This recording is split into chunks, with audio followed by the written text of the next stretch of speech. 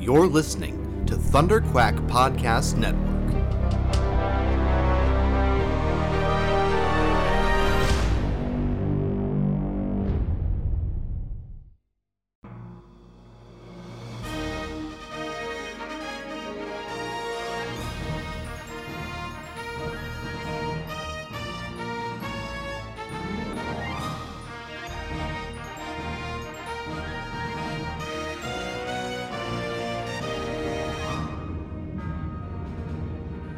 Broadcasting from a hidden rebel fortress long forgotten since the days of the Clone Wars, Commanders Michael Cohen, Matthew Krenke, and their daring crew lead a rebel cell dedicated to bringing you stories of adventure and excitement from across the galaxy.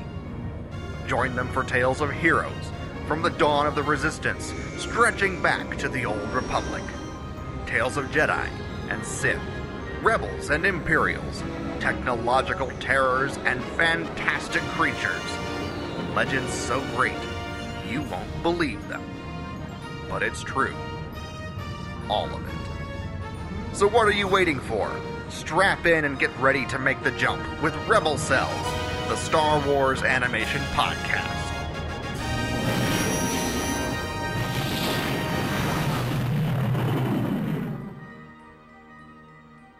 Hello and welcome back to Rebel Cels, the Star Wars animation podcast.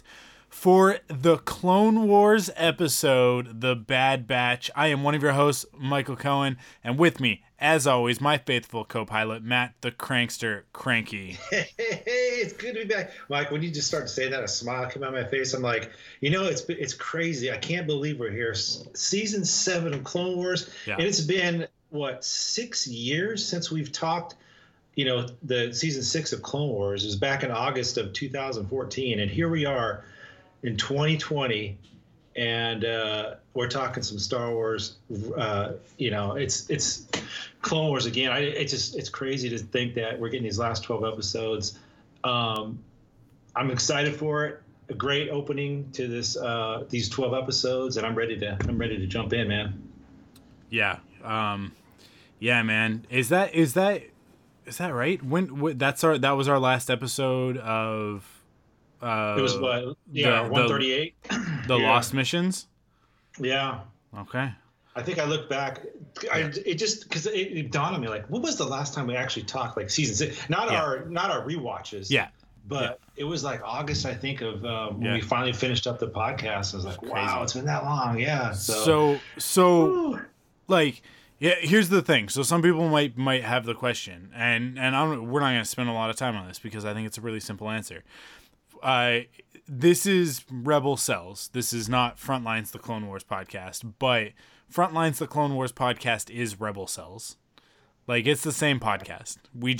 It's just a rebrand, right? So, I don't know. I thought about it. I was like, oh, do we bring back Frontlines? Do we do it the old school way? But no, the whole point of rebranding to Rebel Cels was that no matter what they do with animation, we have a place to talk about Star Wars animation. So this is whatever episode of Rebel Cels. We don't number the episodes of Rebel Cels. We just put the season and episode numbers and then the title on it.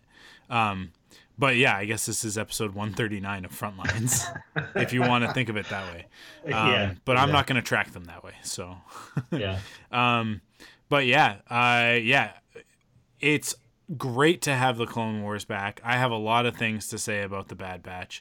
But before we get into that, two things. We're going to get into news in a second. But before we get into news, I just want to address the fact that now Rebel Cels and all of the podcasts on Thunderquack Podcast Network moving forward are going to be ad supported. Now, they're not all up and running on our new network, our not new network, but our new hosting provider.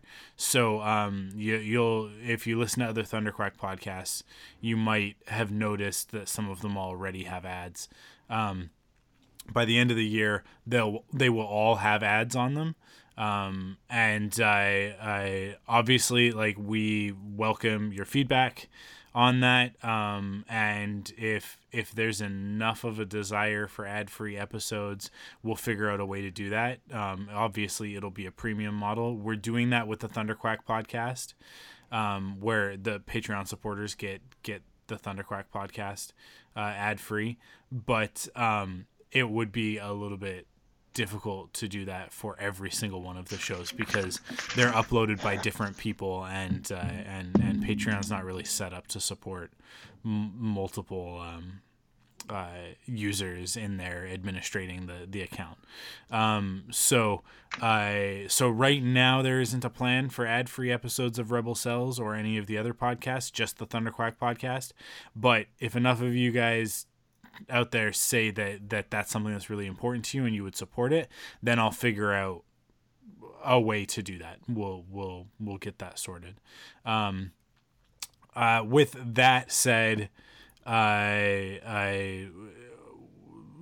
ad supported means that we will be able to do a lot of cool things that we haven't been able to do before. It means that the bigger the podcast gets, the more money we'll make off of it, which means that we'll have the opportunity to take advantage of some stuff that maybe we wouldn't have been able to take advantage of in the past. Star Wars Celebration is right around the corner, and for those who are going to be there, I'll tell you right now that I'm working on a couple of different things. We always have something. Usually we've done t-shirts in the past. I think we'll probably have some t-shirts at Celebration this year, and hopefully we get a panel so that we can have a place to give out some of those, but I want to do some other stuff as well. So ad supported means that we actually have a budget to do that. So that's the primary reason that we're shifting over. But I know that some people find ads really annoying, and I get that. But like the podcast, this always sounds really snarky. The podcast is free, right? You don't have to pay to get it. But the only reason that I say that is because I mean, like, I use iTunes. I use the podcast app on my phone to listen to podcasts, and there's a skip 30 seconds button right next to the play button. Yeah. And so I will say, like, if you don't like the ads, until, you know, like, we decide to go with an ad-free alternative, all you gotta do is hit that skip button. So there will be ads at the beginning of the episode, there will be ads right before we get into the recap, and then there will be ads at the end. And I mean, you can feel free to skip them. Yeah. They are automatically inserted, so if you guys hear something that you don't like, please let me know. Let me know on Twitter, or on like one of our social platforms, Facebook or Instagram or anything like that. Because obviously we want to make sure that the ads that are being put on the podcast are appropriate to the audience. So if there's something that you guys find objectionable or just really doesn't fit with the type of content that we do, I'm not saying like, oh, it's a thing that you're not going to buy. I'm saying like if it's something inappropriate or I don't know, just something off, just something weird, please let me know so that I can let the ad providers know that we don't want to have that on there. And the reason why I say that is because I can check when I upload the episode, but the new system, it dynamically inserts these ads. So if you're listening to this on the Wednesday that it goes out on February 26th, you're going to get one set of ads. If you downloaded it 6 months later, you'd get a different set of ads, and 2 years later, you'd get a different set of ads. So if you're listening to this in the far-flung future, and getting weird ads, still let me know. Cool. With all of that out of the way, and thank you for listening, obviously. Thank you to everybody for supporting us. Thank you especially to our Patreon supporters over at patreon.com/thunderquack. But with that out of the way, let's get into the news. So there's one major thing in the news right now. And that is Project Luminous, which was announced last night. There's like a whole reveal video, and this is like a whole thing to it. And you can go to Star Wars. You can go. What's the website for those guys? I think it's the SagaContinues.com. Yeah. You can go over there, and Tim's got a write up on it. But we're just gonna really briefly go over what Project Luminous is and a little bit about the High Republic era. So I know that some people out there are probably disappointed in this announcement. I am not one of those people. This is exactly in line with what I thought we were going to get. It is, they've said multimedia, but when they say multimedia, they're talking about publishing. It's kind of like the closest analog to it would have been the Shadows of the Empire launch when that came out, and there was the book, there was the comics, there was the soundtrack, and the video game. And obviously toys to go along with all of that. This is very similar to that, but right now, so we've got 5 publications that have been announced, and there are more on the way. So the content that we've got coming, that we know we have coming, is it's a variety of different formats, but it all takes place in this shared new era of Star Wars, the High Republic, which is 200 years before the prequels.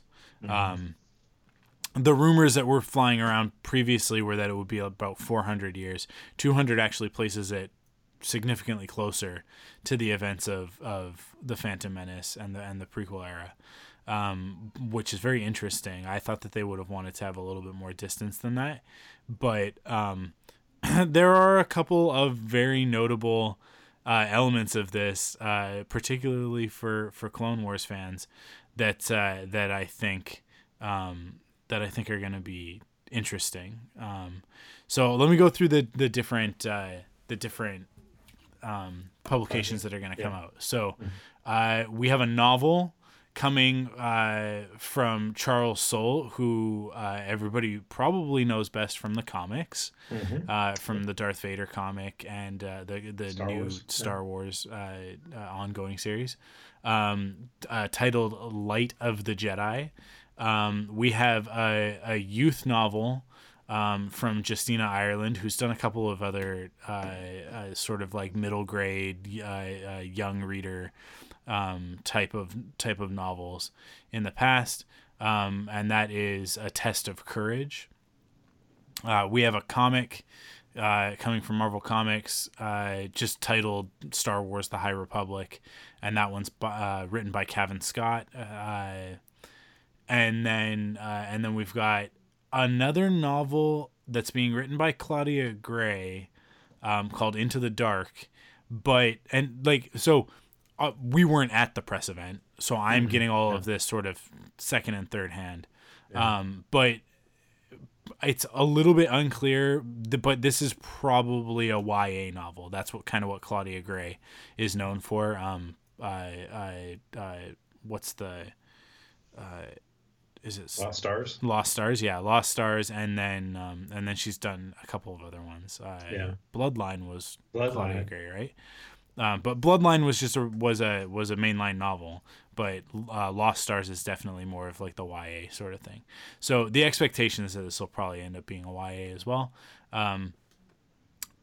just because we've already got the other novel, the Charles Soule novel. And then another comic, this one from IDW, written by Daniel Jose Older, and that is the High Republic Adventures.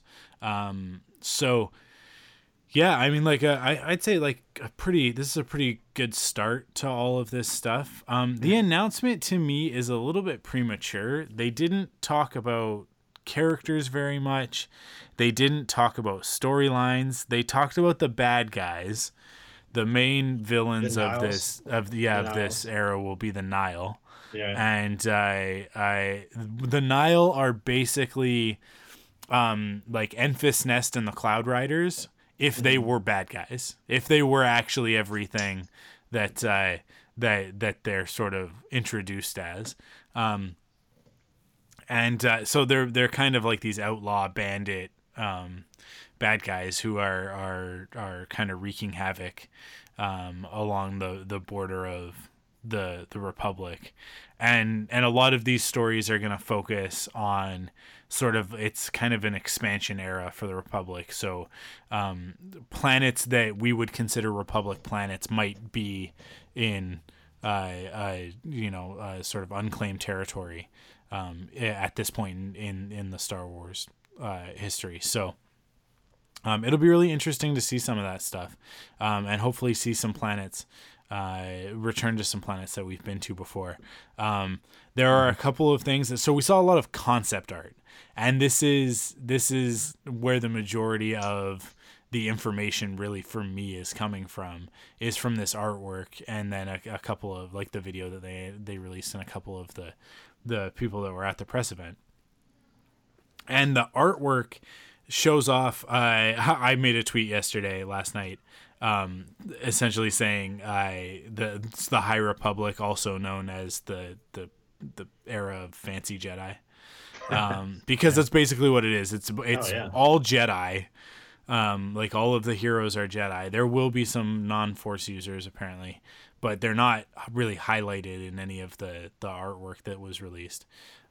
This is going to be very focused on the Jedi Order.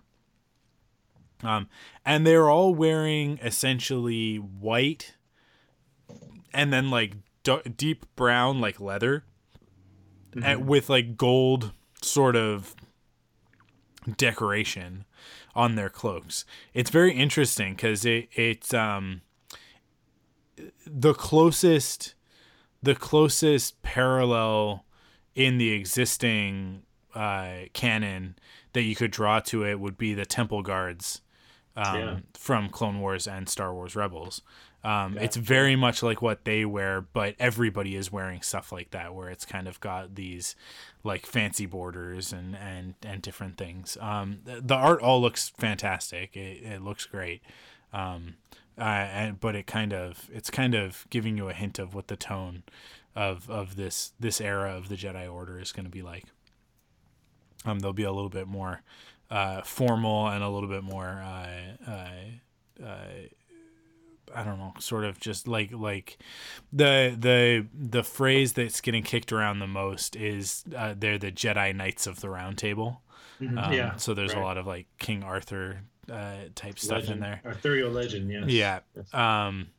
But some of the things that I found really notable in the concept art is that there's one specific illustration that's got this lineup of Jedi, and one of them has a lightsaber with two blades, and I don't mean a double-bladed lightsaber. I mean a single-sided lightsaber, but it has two side-by-side blades, which is very cool. And then next to that character is a Jedi with his lightsaber's not ignited, but then he's got a Lothwolf right next to him. Oh, yeah. Which is very exciting because that obviously connects into Lothal, connects into Star Wars Rebels. It's possible that we could see some World Between Worlds stuff. It's very possible that we will go to Lothal at some point, and possibly see the Jedi Order using those temples. And then on the far side, the rest of them are just kind of standard Jedi. But on the far side, there's a Trandoshan Jedi, which I don't think we've seen yet, which is cool. At least not in canon, or at least maybe not visually represented. But so there's a Trandoshan Jedi, and then on the very far edge, there's a character who looks very mysterious, who is a Jedi, but doesn't really match the other.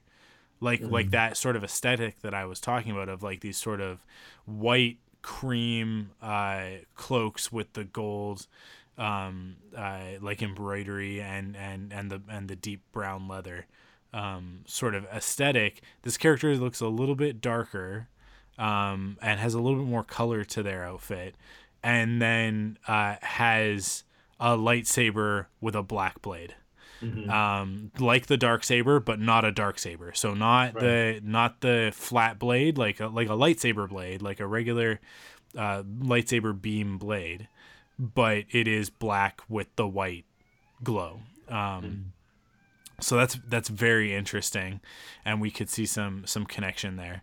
And then a couple of people, Jonah Murray was tweeting about it, saying, but amongst others, saying we could see the Mandalorian Crusaders in this era. We could get a little bit more about the history of Mandalore and how it became split at this point in the history. So yeah, there's a lot of potential, but like I said, I feel like it's a little bit premature. None of this stuff comes out until August. Yeah, the earliest thing is August, I believe, which is Charles Soule's book, right? Yeah, it comes out right before Star Wars Celebration. Which is great timing for that because obviously sure. like I think that this will be a big focus at Star Wars Celebration. I think there will maybe be if these rumors are true about an animated show coming later this year, which at this point, I've been wrong about this in the past, literally with both Resistance and Star Wars Rebels. I think I expected earlier announcements than we got. We got an announcement and it was kind of like, and now the show's coming this fall or whatever. But if all of the rumors that we've reported on over the past couple months are true and there's an animated series coming, then I expect that we'll see something from that at Celebration. I mean, I would expect to see the first episode, if not the first 2 episodes of that at Celebration. But I don't know if we're going to get any movie news. I really don't. It's really interesting how kind of quiet they've been on that. I think that the focuses are going to be on Mandalorian season 2, obviously. Sure. Potentially on Obi-Wan and Cassian on those series. And then whatever they're doing in animation. And then the rest of the focus will be on Project Luminous and this new era. I don't know. I really like the concept of like, let's go first with EU. Let's lead with that and get an established tone and aesthetic to this era before we pull in any filmmakers to kind of participate, right? I really like that. The other thing that I will say on that note is that Rian Johnson talked about doing Star Wars that was completely unrelated to the Skywalker saga, and honestly, this would be perfect. I really hope that Rian Johnson is still directing that first movie and then producing the rest of his trilogy, because I want more of what he has to say about Star Wars. And honestly, I would love to see more of what JJ has to say about Star Wars, but I would love to see it untethered from the saga. And just like sort of let some of these people tell some cool stories, tell their own stories and give us something that we've never seen in Star Wars. So I think that's what they're focused on. I think that's one of the things that they're trying to do with this is give us a new type of villain, give us an era that we're unfamiliar with. So it's not the old Republic, but it is the Republic before the fall. And the one thing that they didn't show us that we're gonna see at some point, we have to see at some point, is Yoda. Yeah. Well, did you see the artwork they on the trailer they did? Did you notice he was in the artwork? Oh, was he? I didn't notice him in the artwork. Yeah, in that 4-minute teaser reel, or whatever you want to call that thing. Yeah. He was actually in the. It's a quick shot, but you can see Yoda clearly, kind of put up along with the other sketches. So I don't know if you noticed that or not, but yeah, he's definitely part of this, I think. And you know what? Here's what I'll say too. Like, I think to sum it up, like, I kind of had the same thought you did I think you had it on Instagram. You said, you have my interest. And I think I'm probably not as much as excited as maybe you are, but I love the time frame. I love what they're doing with the these with the Jedi, and they talked about them being like Texas Rangers and this kind of thing. Yeah. I love the fact that they brought in guys like Doug Chang and Ian McCaig, bringing Ian McCaig in to do this kind of stuff. Wow. I mean, that's pretty impressive. Charles Soule, I know his work because I read his comics. All the other ones, I really don't know much. And I obviously I know Claudia Gray. I know she's done some good stuff. I'm not like super excited for this because it's books and stuff, and I just really don't have a lot of time to read unless it's like comics. But this is one of those things where if in August you tell me, dude, you need to read this book, then it's going to be like, okay, I'm going to read the book. You know what I mean? So yeah. I'll see how it goes, and I just kind of wish this was like the beginning of, we thought we would. I didn't really think, but it was always thrown out there like, could there be a movie tie-in some way in this thing? And I don't know if they ever thought of that, but when you think about like Benioff and Weiss, they were tasked to do something. Yeah. Was it possibly along the lines of this? I don't know. You just throwing it out there. And then there's that other thing where this guy, J.D. Dillard, is apparently attached. The Hollywood Reporter said he's attached to a movie. Again, this is all just, speculation until Lucasfilm says anything. But like I said, they have my interest, especially the comics. I definitely have time for comics. But like I said, if you tell me like, hey, you got to read the Slide of the Jedi, then I'm going to read it. Yeah, you know what I mean? I'm 100% down for. You know what? Honestly, I think all 5 of these things are things that I can get into. But like a novel by Charles Soule, I am very interested in. But the IDW High Republic Adventures by Daniel Jose Older, I love Last Shot. It's one of my favorite Star Wars novels, which is no surprise because it's about Han Solo. Yeah, sure. But him writing a comic, I think that's going to be a lot of fun. And I really like the way that he writes characters. Because some Star Wars writing is more about plot, and some is more about characters, and some is more about starfighters. Yeah. Okay. And hey, I love the starfighter stuff because like Alphabet Squadron.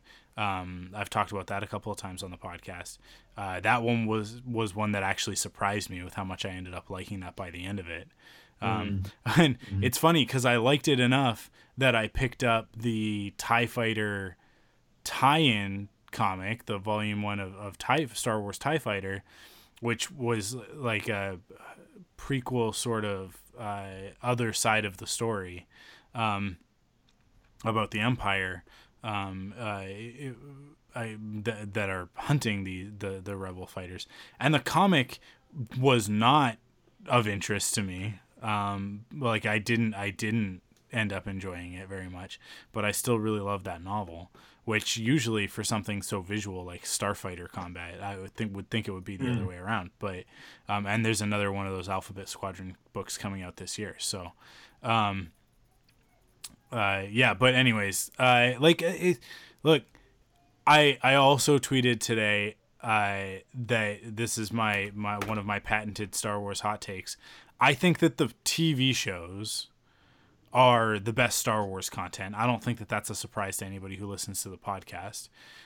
Star Wars Rebels is my favorite Star Wars content, like without exception. And then Clone Wars is pretty close behind that. Mandalorian is creeping up. It's really good. Yeah. And I just think like when you look at the movies, we have 10 movies, and we've got the original trilogy, which I think are great, perfect films. We have the prequels, which are very flawed, but I love anyways. And then we have the sequels, which 1 out of 3 is a great movie, and the other ones are still all right. I feel like The Force Awakens just isn't aging well for me. Really? Yeah. I just because of how sort of like flat the plot is. as compared to some of the other movies. But ultimately with the sequels, I love the characters, so I still enjoy the movies, right. Even if the plot is not what I want it to be. That's more about Rise of Skywalker than it is about Force Awakens. And I feel like, for me, Rise of Skywalker has retroactively kind of tainted The Force Awakens a little bit. Yeah, that's another podcast, another discussion. Yeah, but that's true. Like, that's the thing, is that I have one trilogy out of the 3 trilogies that I can say, like, those movies are awesome and I will watch them anytime. Right. And then I've got another trilogy that it's like, I'd rather watch Clone Wars than watch the prequels because it's the better version of that era. And then with the sequels, it's like, okay, it's all kind of bittersweet because I love these characters, but I really don't like what they did with them by the end of the story. So, and then Rogue One, everybody knows, who listens knows, I'm not the biggest fan of Rogue One, although I feel like I've maybe come around on it a little bit over the last few years, certainly in the last year. And then Solo is my favorite Star Wars movie. And Solo is my favorite Star Wars movie because it's not like any of the other Star Wars movies. Like, right. It's such a tight, self-contained story. And that's one of the things that I love about it. Like, it's got a great beginning, middle, and end. It's just an adventure. And it harkens back to my favorite Star Wars novels, which are the Han Solo adventure novels by Brian Daley. So, like, I kind of consider it an extension of those stories. And would love to see more Solo, but I don't think Solo needs to happen in a movie. I would love to see a Disney Plus series from that. And what I was saying is like, like the TV is better than the movies. And I think that at this point, like, when we look at the number of hours of enjoyment out of the movies versus the number of hours of enjoyment out of the TV series, percentage-wise, TV wins out by a long shot. Yeah. Because there's so much great Star Wars TV now. Yeah. And there's some good Star Wars film, right? We love it all. I want that to be really clear. It's like, we love it all. It's just like what kind of hits the spot for me, right? Yeah. And then with the comics and the novels, it's like it's peaks and valleys for sure. There's some real stinkers in there for me. But then there's also some stuff in there that, like I said, those Brian Daley Han Solo novels are some of my favorite Star Wars. I love those books. Last Shot is another one that I really, really like. Alphabet Squadron is one that I really like. Let me look up on my shelf. What else do I really like? Shatterpoint, back in the day with the Clone Wars stuff. Shadows of the Empire obviously is a classic. And then the Republic Commando stuff. Like, there are some fantastic novels that I think some of the stories in those novels are better than some of the stories in the movies that we've gotten. So, like, we hold the movies in this high esteem. They're so important. Everything revolves around movie. And I really think that is flawed thinking. I think that made sense when George was the sort of singular vision producing this stuff. But George was teaching Dave Filoni how to make Star Wars. And then I think, like, Dave, he's passing that knowledge on to, like, Jon Favreau and to others. And so now, like, we're not in an era anymore of movies, like, singular vision, like here's a movie every once in a while, and then a few, like, multimedia things that tie into the larger film story. Which, like, if you look at everything that's come out in the last few years, that's kind of what it is. But if you think back to before the prequels, even between the prequels and the Disney buyout, and you look at, like, the New Jedi Order, for example, right? And you think of that, and like, how big of a story that was, and it had nothing to do with the movie. It was just its own thing, and we went to new planets, and we met new characters, and there were new villains, and new technology, and new creatures, and new everything throughout the course of that. And we've kind of lost that since the Disney acquisition. Like Disney, everything goes back to one of the movies. Everything ties into a film, or if it doesn't, it ties into a TV show that ties into a film, right? So everything is kind of orbiting around these movies up until now, but that's actually not. That's not when Star Wars became Star Wars, right? Like I think maybe we talked about this on a podcast. I don't remember if it was with you, or maybe it might have actually just been a regular conversation with a human being. Don't record all of my conversations. Yeah. But it's the idea that like Star Wars comes out, it's a movie, it's a phenomenon, it's crazy, everybody loves it. It's a action figure, a breakfast cereal, toilet paper, whatever, right? It's Spaceballs the lunchbox, Spaceballs the coloring book. And then not like there's comics, there's Splinter of the Mind's Eye, there's the novelization, there's a couple of things in there.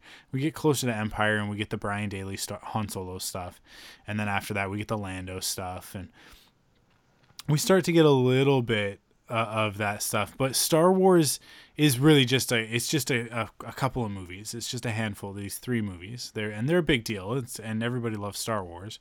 Yeah. But I don't really think that Star Wars became capital S, capital W Star Wars until the Thrawn trilogy happened. And I say that, like, coming from me, that means a lot, because I don't like the Thrawn trilogy. I don't like those books. Yeah, I don't like those stories. Yeah. But that is, to me, the point. Like, that's when the expanded universe really starts, and then the novels kind of kick off from there. And we get the Jedi Academy trilogy. We get the Young Jedi Knights stuff. Courtship of Princess Leia, right? Like, everything kind of starts going. And we get all of this stuff, all of this content, all of these stories to fill in these gaps. And that's when Star Wars goes from being movies that people love to a lifestyle choice for some people, right? And it becomes really like a way of thinking and a way of being. And that is when I came up in Star Wars. So that's all kind of always been the experience for me. And I think that was kind of the case for a lot of people. But then like the movies came back with the prequels and everybody was, oh, cool. The prequels. And then the Clone Wars tie-in stuff between 2 and 3 and everything again revolved around that, even though we had the New Jedi Order kind of going at the same time. Everything really revolved around those films. And then everything goes dark, and what happens? It like Star Wars doesn't kind of get a shot again until, like, a shot of energy until the Clone Wars comes on, and then it builds back up, and it's a whole new fan base, and it's this whole new thing. And that wasn't a movie. Again, that wasn't a movie. And the fans that became fans in between the film releases are the most hardcore fans you'll ever find. And I just find that really interesting. And so people put this focus on the movies and they want to know when the next movie is coming out. But to me, I look at this and I go, this is Lucasfilm and Disney figuring out, how do we capture the thing that really creates this community without George? Because this is really the first time that it's happening. And thankfully, I think we've got some really great people in the story group, and like you said, like they're bringing in heavy hitters like Doug Chiang and Ian McKeag to bring that authenticity to it and make sure that from a visual standpoint, with the consistency, that it is Star Wars. Right. It's new, but it visually is Star Wars. And they're really, like, they're pulling in their best to do this, and that is so exciting. And I don't know. I it's like I always say, whenever we would do like our post-season wrap-up episode, and be like, okay, well, here's the question, what do we want from the next season? And I became a broken record of like, I just want them to surprise me. I want them to show me something that I didn't know I wanted to see. And this concept of the High Republic, that's it. Like there it is. Yeah. So last thing I'll say is one of the questions I had like yesterday when I was looking at this, I go, man, this is a lot of stuff. This is a huge undertaking for just, books and comics. And like, there's got to be more to this. You know what I mean? There's got to be a TV show, a movie, something. But then I think you just answered my question a few minutes ago when you're saying, when you look back to the Thrawn trilogy and the New Jedi Order, I mean, these were massive undertakings. What was New Jedi Order? What, 12 books or something like that? Yeah. So maybe it is just this. I don't know. I just feel like this is something pretty big, especially when you're going back 200 years and you're starting something super fresh and like, man, I'm surprised they're not, unless they're just not saying anything yet, and seeing how this rolls out and then go, okay, let's go ahead and let's tell a story movie. Let's have a movie with these particular characters, wherever they're going to be. I know there's some names floating around on some of these characters, but maybe this is just the tip of the iceberg here of what we're going to get. We're supposed to get a movie in 2022. That's what Bob Iger said, months and months and months ago before he resigned today. So I don't know. We'll see. It's like I said earlier. You have my interest. I'm not a huge book guy, but I'll definitely read these comics, and we'll see where it goes from there. And hopefully this is, like I said, hopefully this is just the tip of the iceberg where they're going to go, and maybe we'll get some kind of TV show or movie somewhere down the line. Especially if these characters are great. Like I said, if these turn out to be some great characters and great stories, there you go. And then you can throw Yoda in there to kind of tie everything together. We talked about that before too. So I don't know, man. Sounds pretty cool. Yeah, I'm all for it. I'm excited. Yeah. I think we're gonna get some cool stuff. And I just really like the aesthetic. The thing that I am super excited about are the people who saw that concept art last night and just like broke out their sketch pads and started going to work of like, wow, I have to build my cosplay. I'm gonna work on and draw my own High Republic Jedi Sona. It's because it's the sort of thing that people like to do on the internet when a Pokemon game's coming out. You draw your character and like yourself in the Pokemon world or whatever. So I'm gonna take a crack at that, and I'll let everybody listening to the podcast know that I'm gonna make that available as a commission option if people want to get a drawing or something. I'll tweet about that and stuff. Cool.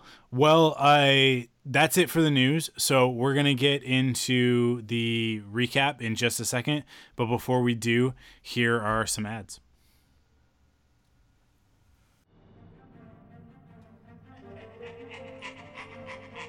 I was hoping for Kenobi.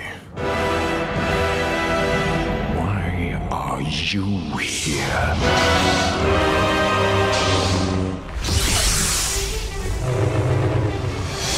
They call themselves the Bad Batch.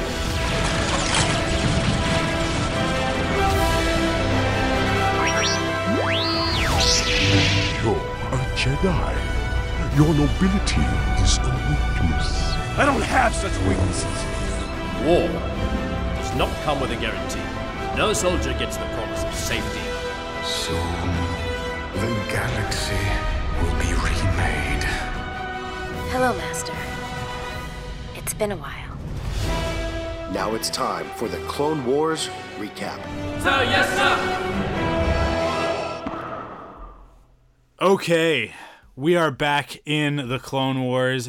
First episode back in Season 7, The Bad Batch, directed by Kyle Dunleavy and written by Brent Friedman and Matt Michnovitz? Sure. Michnovitz? Yeah.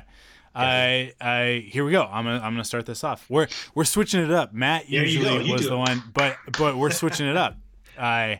Jedi Generals Anakin Skywalker and Mace Windu meet with Captain Rex and Commander Cody. Sorry, I got to break into the middle of the beginning of this recap just to say it feels real good to say those names again. About a brand new episode. Discussing the Republic's recent struggles to protect Anaxis from falling to the Separatists. Rex believes that the Separatists have somehow gained possession of his strategic algorithm, and the only others who ever knew of the program were Echo and Fives, who are dead. So here's the this is the conspiracy right off the bat. Yeah. I'm gonna throw in a little bit of trivia here that's been floating around, but I just want to make sure that everybody, absolutely everybody, certainly all of our listeners know, Anaxis is the planet in season 2 of actually I guess in season 1 of Star Wars Rebels, right? Yeah, in season 1 of Star Wars Rebels, where they go and it's like all busted up, and there's the Republic base that they're going to meet Fulcrum at, and then all those bat creatures come out, those bat land monsters that are in this episode too. There's a couple in this episode, and that was the first thing. Fear Nox. Yeah, that was the first thing that I noticed. As I was watching the episode, when they're camped out later, one of them kind of wanders by in the background, and I was like, that's really cool. Yeah. But it doesn't come anywhere near them because they have lights. And I was like, that's awesome. That's really cool to see them on another planet. And then the next day, or a couple days later, the recap goes up. The episode guide goes up, and I look in the trivia, and it's like, no, that is the planet where they're from. It's just... It like something happened either during the war or post-war, and like maybe it's one of the planets that they were testing the Death Star on. Maybe it was mined for Kyber. We don't know. Yeah. But I love it. I love that right off the bat, coming back in to the Clone Wars, the first episode. It's like, hey, here's this awesome connection back into Star Wars Rebels. Dave Filoni knows what's up. He loves Star Wars. And I think that is the key to making good Star Wars. Mm-hmm. That's why The Mandalorian is as good as it is, because Dave is a part of it, but also because Jon Favreau loves Star Wars. I think that's why, for my money, The Last Jedi is the best of the sequels, because Rian Johnson loves Star Wars. Not the movies, Star Wars, all of it. The cartoons, the comic books, the video games, all of it. And that's why Solo is the absolute best Star Wars movie, because the Kasdans who wrote it are Star Wars and love Star Wars. And that's why there's references to Masters of the Terraskazi and Darth Maul shows up at the end and all of that stuff, because like that is the key to loving to making good Star Wars, is loving it. And that's, to bring it back to High Republic, that's why High Republic's going to be awesome, because those writers love Star Wars, and it's very clear in all the other stuff that they've done. It's very clear in that, and it's super clear coming back and doing the final season of the Clone Wars that Dave, Joel Aaron, everybody who's back, and jumping back into work on this season, they are doing it not because it's a job, not because it looks good on a resume, or because it pays well. They're doing it because they freaking love Star Wars, specifically the Clone Wars, and that care and attention is all over this episode. It is so nice to have it back. All of that said, okay, so you guys know I am ecstatic to have the Clone Wars back. I love talking about it with you guys, and this is a good episode, completely forgettable, and just another episode of Clone Wars.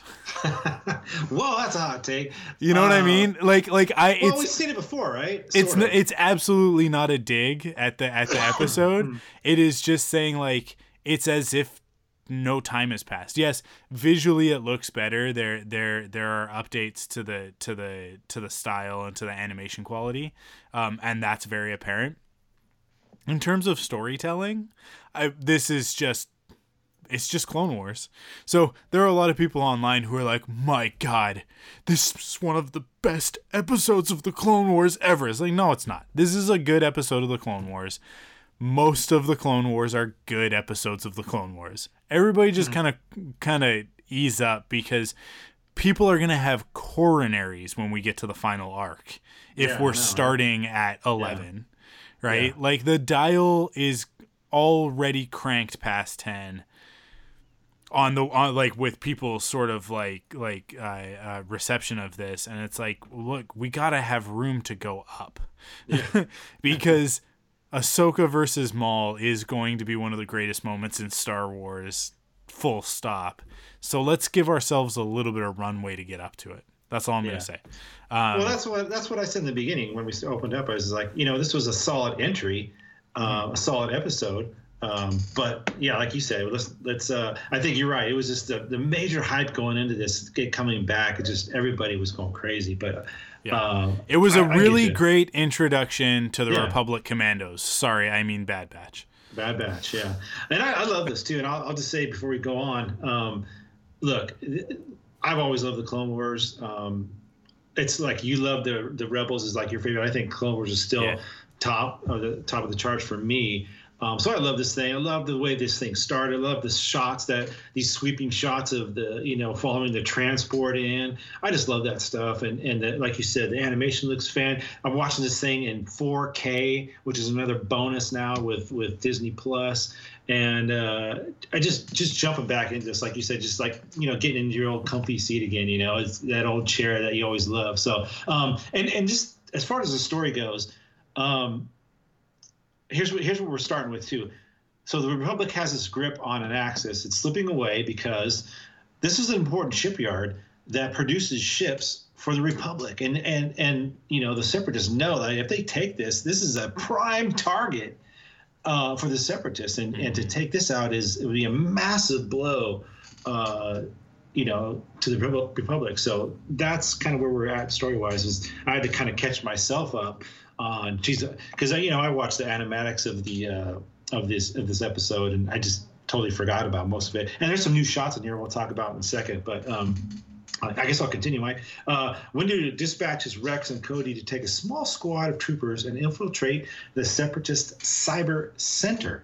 If the Separatists are using Rex's algorithm, they'll find evidence there. So that's what they were setting up in this beginning with Anakin. We got a quick little scene with Anakin and Mace, and Rex is going, man, these guys are on top of us after every incursion, like what is going on? How are they figuring this out? They're on us. They're using analytics, and it's like, oh boy, what's going on? Why is this happening?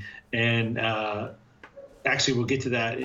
Obviously, we're going to get to that with Echo and what happens to him. But that's kind of where we're starting off this episode. Go ahead, Mike. You want to keep going? Yeah.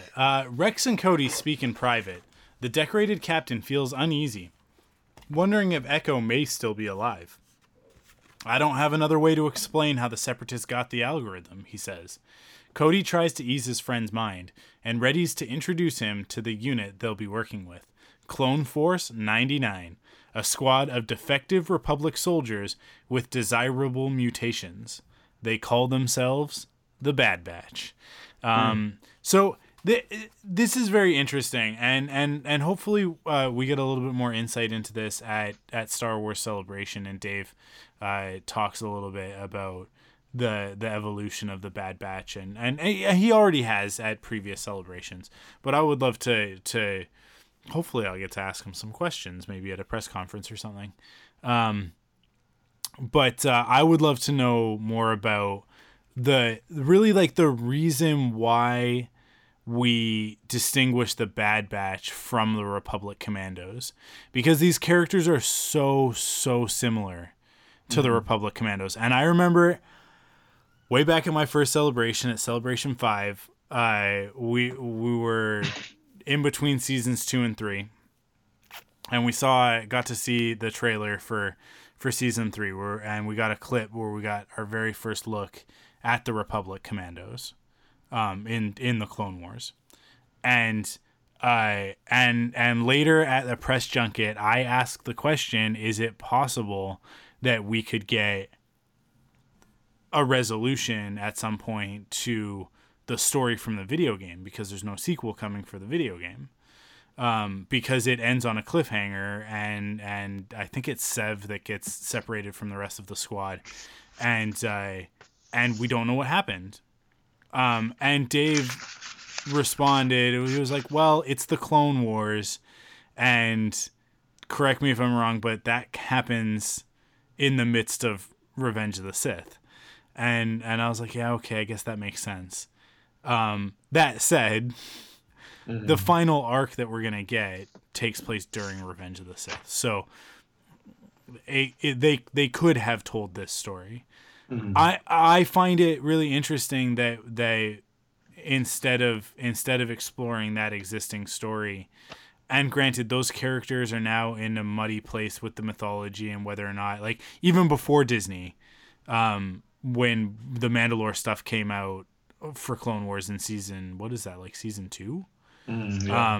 It threw into question everything about the Republic Commando novels, because the Republic Commando novels had built out this whole culture for Mandalore, and then this contradicted a lot of that. So, I feel like there was a decision at some point to distance away from using the Republic Commandos again. We got Gregor, who obviously goes on to be a character in Star Wars Rebels, which is great. But we never see, obviously, the squad from the novels, Darman and his squad. I think that's Delta Squad in that one, and we never see the squad again. We see them in that one clip, that one moment in season 3 of the Clone Wars. I don't think we ever see those 4 characters again. I think it's Sarge, right? And then Fixer, Scorch, and Sev. There you go. Nice pull. Well, I love that video game. It's one of my favorite Star Wars video games, and I love those characters. And that's why coming into the Bad Batch, when the characters are introduced and we see them all, it's like, okay, what about these characters justifies them existing aside from the Republic Commandos? And I've been doing a lot of thinking about it, and I know that there's a lot of people online who've been commenting about it as well. I think what I just said about the muddiness of the Karen Travis novels and the canon that contradicts it and all of that stuff, it's like, okay, well, let's stay away from those characters. I think that's part of it. I think the other part of it is that we have these other stories with the rookies on Kamino, on that asteroid communication base, right? The stories with Echo and Fives, and when you pull it all the way back to that first episode in that story chronologically, 99 is a very important part of that story, right? And those clones, that original the original group of shinies from rookies, the rookies, I guess we call them, and Captain Rex and Cody are our most important clone troopers over the course of the Clone Wars, right? One of them has been present at every major storyline in the Clone Wars.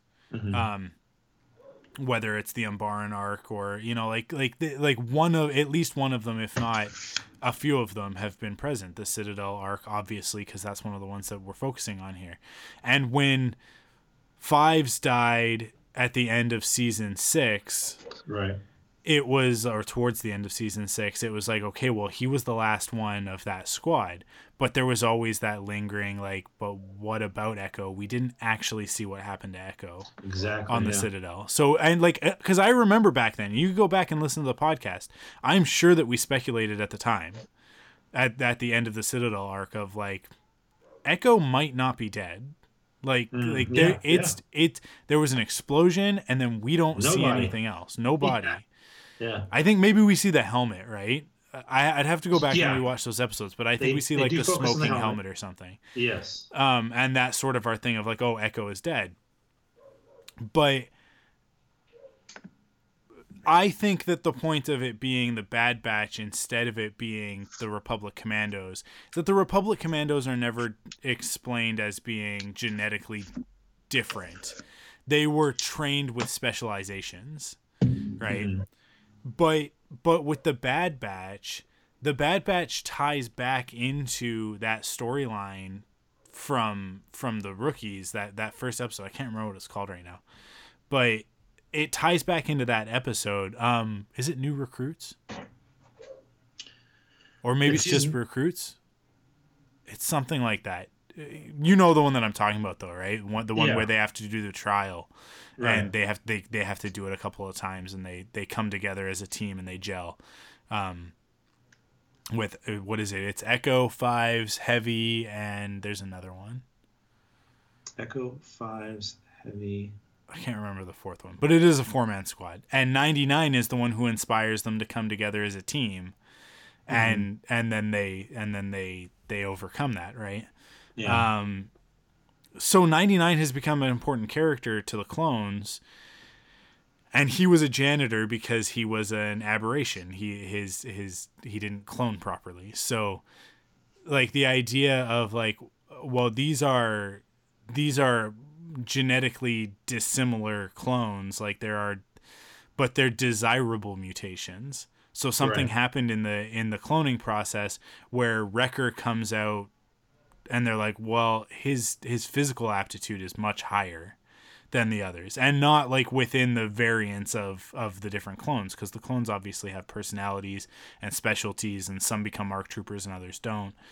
But like with Wrecker, it's like, well, Wrecker's bigger than the rest of the clones. Oh yeah. Like not just physically, like his neck is thicker, his head is bigger and more round than the others, right? And then like, so I don't know, I kind of get it, but at the same time, I would have loved to have seen the Republic Commandos, but we got what we got. Yeah, I think it's again, they're setting up this, humanizing the clones, and to see how these different, like you said, mutations are, they're different personalities, and they're building on that. And you talked about the Bad Batch, and nice little nod there to even I think Rex recognizes it, like, oh, that was a nice call, calling him Clone Force 99 after 99. But Bad Batch, we first heard it was in Clone Cadets. Clone Cadets, that's what it, yeah. So that's where we kind of first heard that term. But yeah, and here's where we got one of the new scenes from the stuff we got earlier from the animatics, was this scene with Rex sitting with the picture. That was a new scene. He's got his picture of Fives, Echo, and Heavy, and himself kind of hanging out. It's so interesting to go back and visit Rex at this point in his life. After having Star Wars Rebels, it's such a fascinating. Yeah. It's almost, obviously it's not planned, but it's almost like this is how it was always meant to be. You know what I mean? Like, because Rex is going to be so important in all of this, and it's like, is it kind of spoiled because we know that he's going to survive Order 66? No, because now we know he's going to survive Order 66. And he's going to maintain his personality, and he's not going to turn on the Jedi, or is he? And there are still these questions and all this stuff. And so to get to spend time with him and see him revisit what he considers one of his past failures with Echo, it's I don't know. I just like the fact that we already have Rebels, and now we're coming back to this character and experiencing new stories with him. I think it's just it's this really great sort of serendipitous gift that we get as Star Wars fans. It's almost like it's better this way than if it had just gone straight through season 7. Yeah. It's that was, again, with that scene with him sitting with pictures, it's stuff I kind of love, where they kind of sit for a second, let that new scene kind of marinate for a minute. You're like, oh man, I do remember back. And you mentioned it, Mike, Heavy died in season 1. And the Rookie setting the explosive. Fives died in season 6. He realized the chip in the head, and he was killed. Echo died protecting his comrades. And like you said, we never saw that body in season 3 Citadel. So boom, here we go. So anyway, I just want to mention that for those that maybe forgot, because I was like, oh yeah, heavy in them. And I kind of do some research, like what happened to them? That's right, he died, this and that. So that's kind of an update of what's going with those guys in the picture. I'll continue. Wearing black and red armor, the Bad Batch arrives at Anaxis, consisting of team lead Hunter, the hulking Wrecker, stats-minded Tech, and the sharpshooter Crosshair. They don't look or act like normal clones. And I got to tell you, I was kind of tickled to watch these guys come out. You have the different look. Obviously, you got Hunter, who is, kind of obviously the leader. He's got this Rambo vibe, even though Dave Filoni said he kind of modeled him after the Predator, Sonny Lanham's character in Predator. So I definitely saw that. Hunter, or Wrecker, obviously, Mike, you talked about him. The Brute, he's kind of a little crazy. You throw that in there, too. Tech, obviously, is the nerd guy who knows everything. And then Crosshair, the sniper. This is like a sniper character he's got like a chip on his shoulder. You know what I mean? And I love the fact that Hunter comes in and he goes, what kind of suicide mission do you have us on this time? So it kind of gives you an idea of what these guys, they're just kind of a little bit nutty, a little bit crazy, and they have this attitude. Like when they flew in on their shuttle, they're just like, they just kind of fly in. Although they're kind of crazy, they're in control. You know what I mean? So yeah. I really enjoyed meeting these guys and watching these guys do their thing throughout this whole episode. So you have any thoughts on these guys and their characters? No, I think you nailed it. Yeah, that's kind of everything about it. Yeah, like they are reckless, but they get the job done. So and obviously, like with the rest of the clones, that's not going to necessarily mesh well, but we're going to see that. That's kind of the main dynamic here in the episode. Mm-hmm. So yeah. Cool. You want me to continue here? Sure. Go ahead. En route to the Separatist Cyber Center, battle droids spot the clone's gunship and blast it out of the sky. Cody suffers a severe abdominal injury in the crash, and a droid battalion closes in on the squad. The Bad Batch decide to handle things their way and takes the fight to the clankers. Cody, that's another thing too. Like I was trying to think, what happens with Cody? And the last time we really saw him was him shooting at Obi-Wan Kenobi, right? Yep. So it's interesting, kind of his storyline. Like, where is that going to go? He's injured, and it's funny that Wrecker, he kind of just goes over there and picks up the gunship and kind of pulls it off him. He even makes a comment like, "I'm not going to pull him out of the wreckage. I'm going to take the wreckage off of him," or something like that. It's kind of a funny little line, though. But yeah, I don't know what's going to happen with Cody though. Like. Or do we care? Like, he shot at Obi-Wan. Do we really care what happens to Cody? I guess I don't know. It's one of those like, I guess we'll find out. Like, no big deal. I'm more concerned about what's happened with Rex. So, you want me to keep going, Mike? Yeah. The 4 clones charge, each using their own particular skills to wipe out the opposition. Following the battle, droids contact Admiral Trench, reporting that the clone attack matches known strategies. So. I love how they set up this. They tell Rex like, hey, Rex wants to hold down and like we'll fend him off here, and then Hunter's like, no, we got this. Wrecker goes out and provides, and this is what I like about them. They each have a skill, right? Like Wrecker has the big piece of the I guess the transport. And he's using that as a shield. You have Hunter or Tech is like, okay, this is the coordinates. This is what you got to do. Hunter is the one that throws it, and then Crosshair is the one that ignites everything. You know what I mean? So they all have this thing that works so together as a unit, and it kind of like, whoa, Rex is like, whoa, okay, and we'll see Rex later on going, let's try it your way. So I love the way that they set up this team and show how they work together. So really, really cool strategy on how they took out these separatists. Go ahead, Mike. Any thoughts? No, you nailed it for sure. I'll continue here. The clones set up camp. Tech explains that Hunter has heightened senses. He can detect the data center's electromagnetic frequencies. With Cody still suffering from his injuries, Rex calls in evac and takes command. But Crosshair questions the captain's authority and tempers flare. Finally, things calm down and they move out. So there's a little bit of a power dynamic there that happens, but ultimately they all kind of sort it out. But, you got this group here, this Clone Force 99, that's used to doing the things on their own way. Dude, they even have like skulls on their uniforms. You know, it's like the suicide mission thing. They talk about like they're used to doing things their way, and they don't really need anybody else telling them how to fight, I guess. So, let's see, are we on when they arrive? Yeah. When they arrive at an outpost, the clones storm the entrance, blasting their way into the tower. Tech hacks into the system and detects a whole platoon of droids heading their way, and the Bad Batch decide to grab some speeder bikes and flank them from the back. So, actually,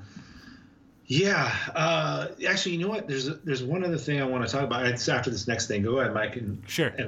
The clones finally reach the Cyber Center, as does the droid platoon. As Rex creates a diversion, the Bad Batch blast their way through the complex and take control of the command center. But the fight isn't over yet, as super battle droids join the attack. The Bad Batch hold off the Separatists as Rex heads to the command center to join Tech. You know, I want to mention too, like they're talking about Trench and he's back again, and it's been a while since we saw him, but he realizes that they're using tactics that they have never seen. You know what I mean? Like this, like the last time we saw Trench was in Cat and Mouse, and so it's this whole tactics thing that changed all of a sudden. It's like, whoa, what's changing? And it's all because this Clone Force 99 is kind of throwing their whole analytics off as they think this is going to happen. And it's totally out of the ordinary. And I got to tell you, there's that one scene where there's this I'm not exactly sure how to describe it. It's just basically, I would call it, I guess, a one take where they follow the clone, or they follow, is it, I think it's Tech, Hunter, and Wrecker. They follow them through as they're going through the tower, the bottom of the tower, and the camera follows them throughout this whole thing. And they're fighting, and it's like a one-shot thing where they go all the way into the end, where they finish off the. You know what I mean? You remember that scene? It's like, oh, holy crap! I didn't notice that, and someone pointed that out. Like, that is really cool. It's just a small little detail where I don't know if you see that a lot with animation. I don't watch a lot of animation, but to me, I thought that was like movie quality type, following them around as they do their acting and their fighting and all that thing. I thought that was really cool that they did that. They added that in there. So I just wanted to point that out. I don't know if anybody else. Notice that. I don't know if you noticed that, Mike. Yeah. The one shot moment is pretty great. I enjoyed that as well. Yeah. And that was kind of the moment where I was like, okay, Clone Wars is back. Like everything up until that point, I was like, okay, this is fun. And then it was that, and I was like, oh man, this is what we're here for. This is what we show up for. Did you notice also the battle droids? One of them says, you know what's going on? And then the other one goes, maybe it's another. As soon as he starts to say drill, Rex, I think it's Rex that takes him out. But obviously a callback to Star Wars, the two stormtroopers talking about it before Obi-Wan comes in. And, you know, these little kind of Easter eggs that kind of pop up. It's like, oh, that's pretty darn cool. I'll continue here. Tech finds not a program, but a live signal coming from another planet called Skako Minor. He patches Rex in, and they hear something that sounds almost human and utters the code CT1409. Rex stammers back in shock as the clones make their exit. So finish up, Mike, and we'll talk about this hologram. The droids contact Trench, confirming that a connection was made with Skako Minor, which alarms the Admiral. Safely away from the Cyber Center, Tech asks Rex what the number they heard meant. CT1409, that was Echo's number, Rex says. That was Echo. So now we have our mission. Now the plot of this arc can really start. And it's not about stopping the Separatists from like whatever, knowing their strategies or figuring out how to beat their algorithm or whatever we thought it was. It's actually about getting Echo back, rescuing Echo. So it's going to turn into a rescue mission.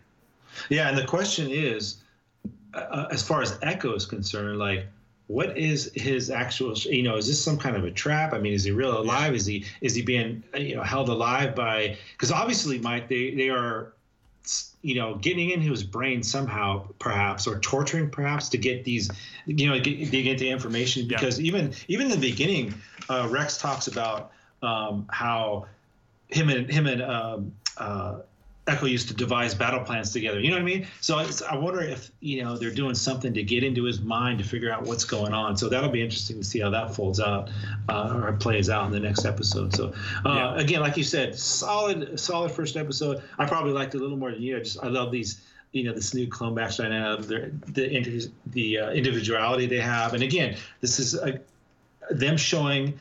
Like they did in Ambush, the very first episode of the Clone Wars, and in Rookies and stuff like that, and that they humanize the clones, and we care about these clones. You know what I mean? So much now, especially guys like Rex and even throw Cody in there, even though not as much as Rex, but we start to care about these guys, and that's what makes this show so fun, and I'm so glad it's back, and I can't wait to see what happens. And do you know exactly how many?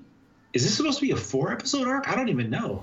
I think we're getting 12 more episodes, so I think we're getting 3 arcs. I think. Okay. I think. So they're gonna stretch this out 4 episodes then. Yeah. Wow. Okay. All right. Cool. Yeah. See how I guess we're gonna find out. Yeah. Yeah. So I guess that's it for this episode. We got some email though, right? Some yeah, posts. We do have some email. You guys can contact us through all of our different social media platforms. We got a comment from over on Facebook at facebook.com/Rebel Cels podcast, and Stephen Yip commented over there. It is a great start. 'Cause I asked what did everybody think of the first episode. Can't wait to see more and where they take this storyline. The animators must have had fun reshaping the clone's face to match each of these characters. Yeah, because each one of them is a little bit different.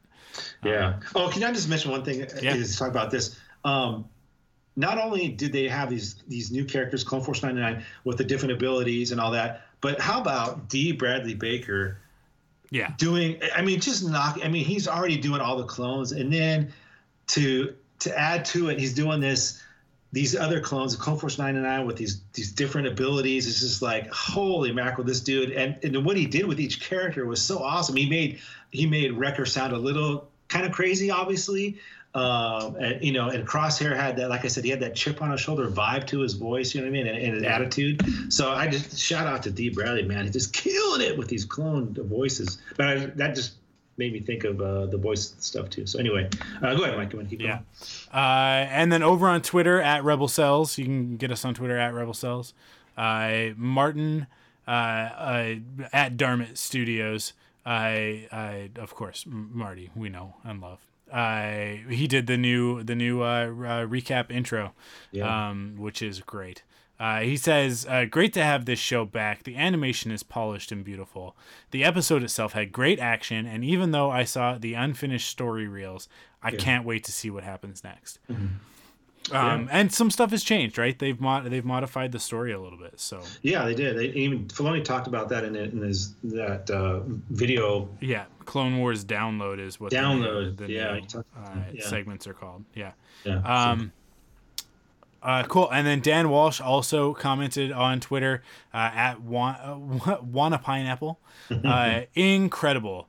The long, super cool camera shots, beautiful updated look of the show, and the music. I honestly think I only noticed it like 2 or 3 times in the other 6 seasons, but I noticed it through this episode. You can tell the great Kevin Kiner learned a lot during Rebels, and I would agree with that. It's a little bit less copying Star Wars and a little bit more of sort of its own thing. And it is pretty good. And he mentions the camera shots, and that was something I mentioned earlier too. It's just there's a few shots that are like, oh wow, that was really cool. Like I said, watching the transport kind of sweep in, and the camera kind of follows it all the way into the landing platform. Just cool stuff like that. Yeah. So cool. Big one here and too. Then and then we've got an email. Here's a nice long email. You can email us rebelcels@gmail.com. Michael and Matt, just tonight, February 20th, 2020, I watched the last episode of Season 6 of The Clone Wars. I was one of those whose only knowledge of Star Wars were the movies. I don't think I had read any Star Wars comics, watched any Star Wars TV, or read any Star Wars books besides the A New Hope novelization. I'd seen A New Hope in the theater, dutifully watched it, the other 10 movies when they came out, and besides loving the radio versions of the original trilogy, that was it. Then Disney Plus started, and I decided to watch The Mandalorian. Loved that after the first episode, and decided to try The Clone Wars after hearing so much from Michael over my years of listening to him and Amanda on Quiver. I finally saw what Michael had been raving about for years, with the stories filling in much of what I couldn't figure out how we got from Attack of the Clones to Revenge of the Sith. I finally saw that the movies only touched on the Star Wars story. I enjoyed most of the arcs, in particular the 6th season's 5's arc. You knew he would fail, and I almost didn't want to watch the end of it. I even liked many of the Senate intrigue stories and missed them after the 5th season. I know the two of you had other views. And by the end of The Mandalorian, I recognized the Darksaber because I had seen it earlier in the Clone Wars. I saw the origin of Saw Gerrera, an interesting character from Rogue One, possibly my favorite Star Wars movie as well. And perhaps most of all, I could see how Ahsoka grew to be a formidable Jedi as well. I enjoyed your podcast. I listened to almost all of them on my drives to and from work, just as with Quiver. It extended my appreciation of the episode. Both of you were so knowledgeable about Star Wars that it helped me learn more about the universe and drove me to keep visiting Wikipedia. Thank you for that. Anyway, I'm looking forward to episode 139 of the new season of the Clone Wars podcast, and you will finally get to episode 150. I already talked about that. We won't, but that's all right. We at this point have like 400 episodes of Star Wars animation podcasting. I don't really care about the episode numbers. I also know that I have several seasons of Star Wars Rebels and Star Wars Resistance to look forward to as well. Take care, Windsor Morgan. So thank you, Windsor, for listening along. Thank you for finally getting into the Clone Wars, and I'm glad that you're enjoying it. It's great to see that. Yeah, he talked about. Here's another thing too. He talks in the second paragraph. He talks about Disney Plus and watching The Mandalorian, and that's a lot of people that weren't necessarily that well versed into Star Wars or just watched the movies. That was a huge thing because even my wife was jumping on The Mandalorian. She couldn't wait to watch it every Friday, and she's just a casual. She just watches it because I watched it. But no, she was like, oh, I'm getting into this. She loves Baby Yoda and all this. So I think this Disney Plus thing really turned a lot of things around. And then obviously, we've been talking about the Clone Wars since 2000. Well, you since 2007, me since 2008, and it's good to know that some people are hearing that and finally going back and going, wow, this really is some fantastic stories. And here we go. It's just, this is one of those layers that kind of, doing something right, I guess. Right. So really cool stuff. Really cool email. Love that, Windsor. Thanks for sending that in. Okay. That's it, I guess, huh? That's it. Yeah, that's it for this week's episode. We will be back next week with another episode of Rebel Cels to talk about Star Wars: The Clone Wars. Next week's episode, A Distant Echo. A mysterious live signal leads Jedi General Anakin Skywalker, Captain Rex, and the Bad Batch to a Techno-Union facility where they make a shocking discovery. They get more than they bargained for when they find themselves trapped by separatist forces in A Distant Echo, an all-new episode of Star Wars: The Clone Wars this Friday, February 28th on Disney Plus. So look forward to that. Hit us up on social media on all those different platforms. You can head to rebelcels.com to stay up to date with all the latest Star Wars animation news. And of course, follow us on Facebook, facebook.com/RebelCelsPodcast, and on Twitter and Instagram @RebelCels. You can follow me on Twitter and Instagram. I'm @Arkwolf, ARKWULF, and you can follow Matt @TheCrankster. That's Crankster with a K. We're part of the Thunderquack Podcast Network. Head to thunderquack.com to check out more great podcasts in the network. And of course, if you like what you hear, you can support us in two ways. First, by going to store.thunderquack.com and picking up some merchandise. And second, by going to patreon.com/thunderquack and kicking in with your monthly pledge of support and getting some cool extras in the process. That's it for this week's episode. Thank you, everybody, for listening, and we will catch you next week.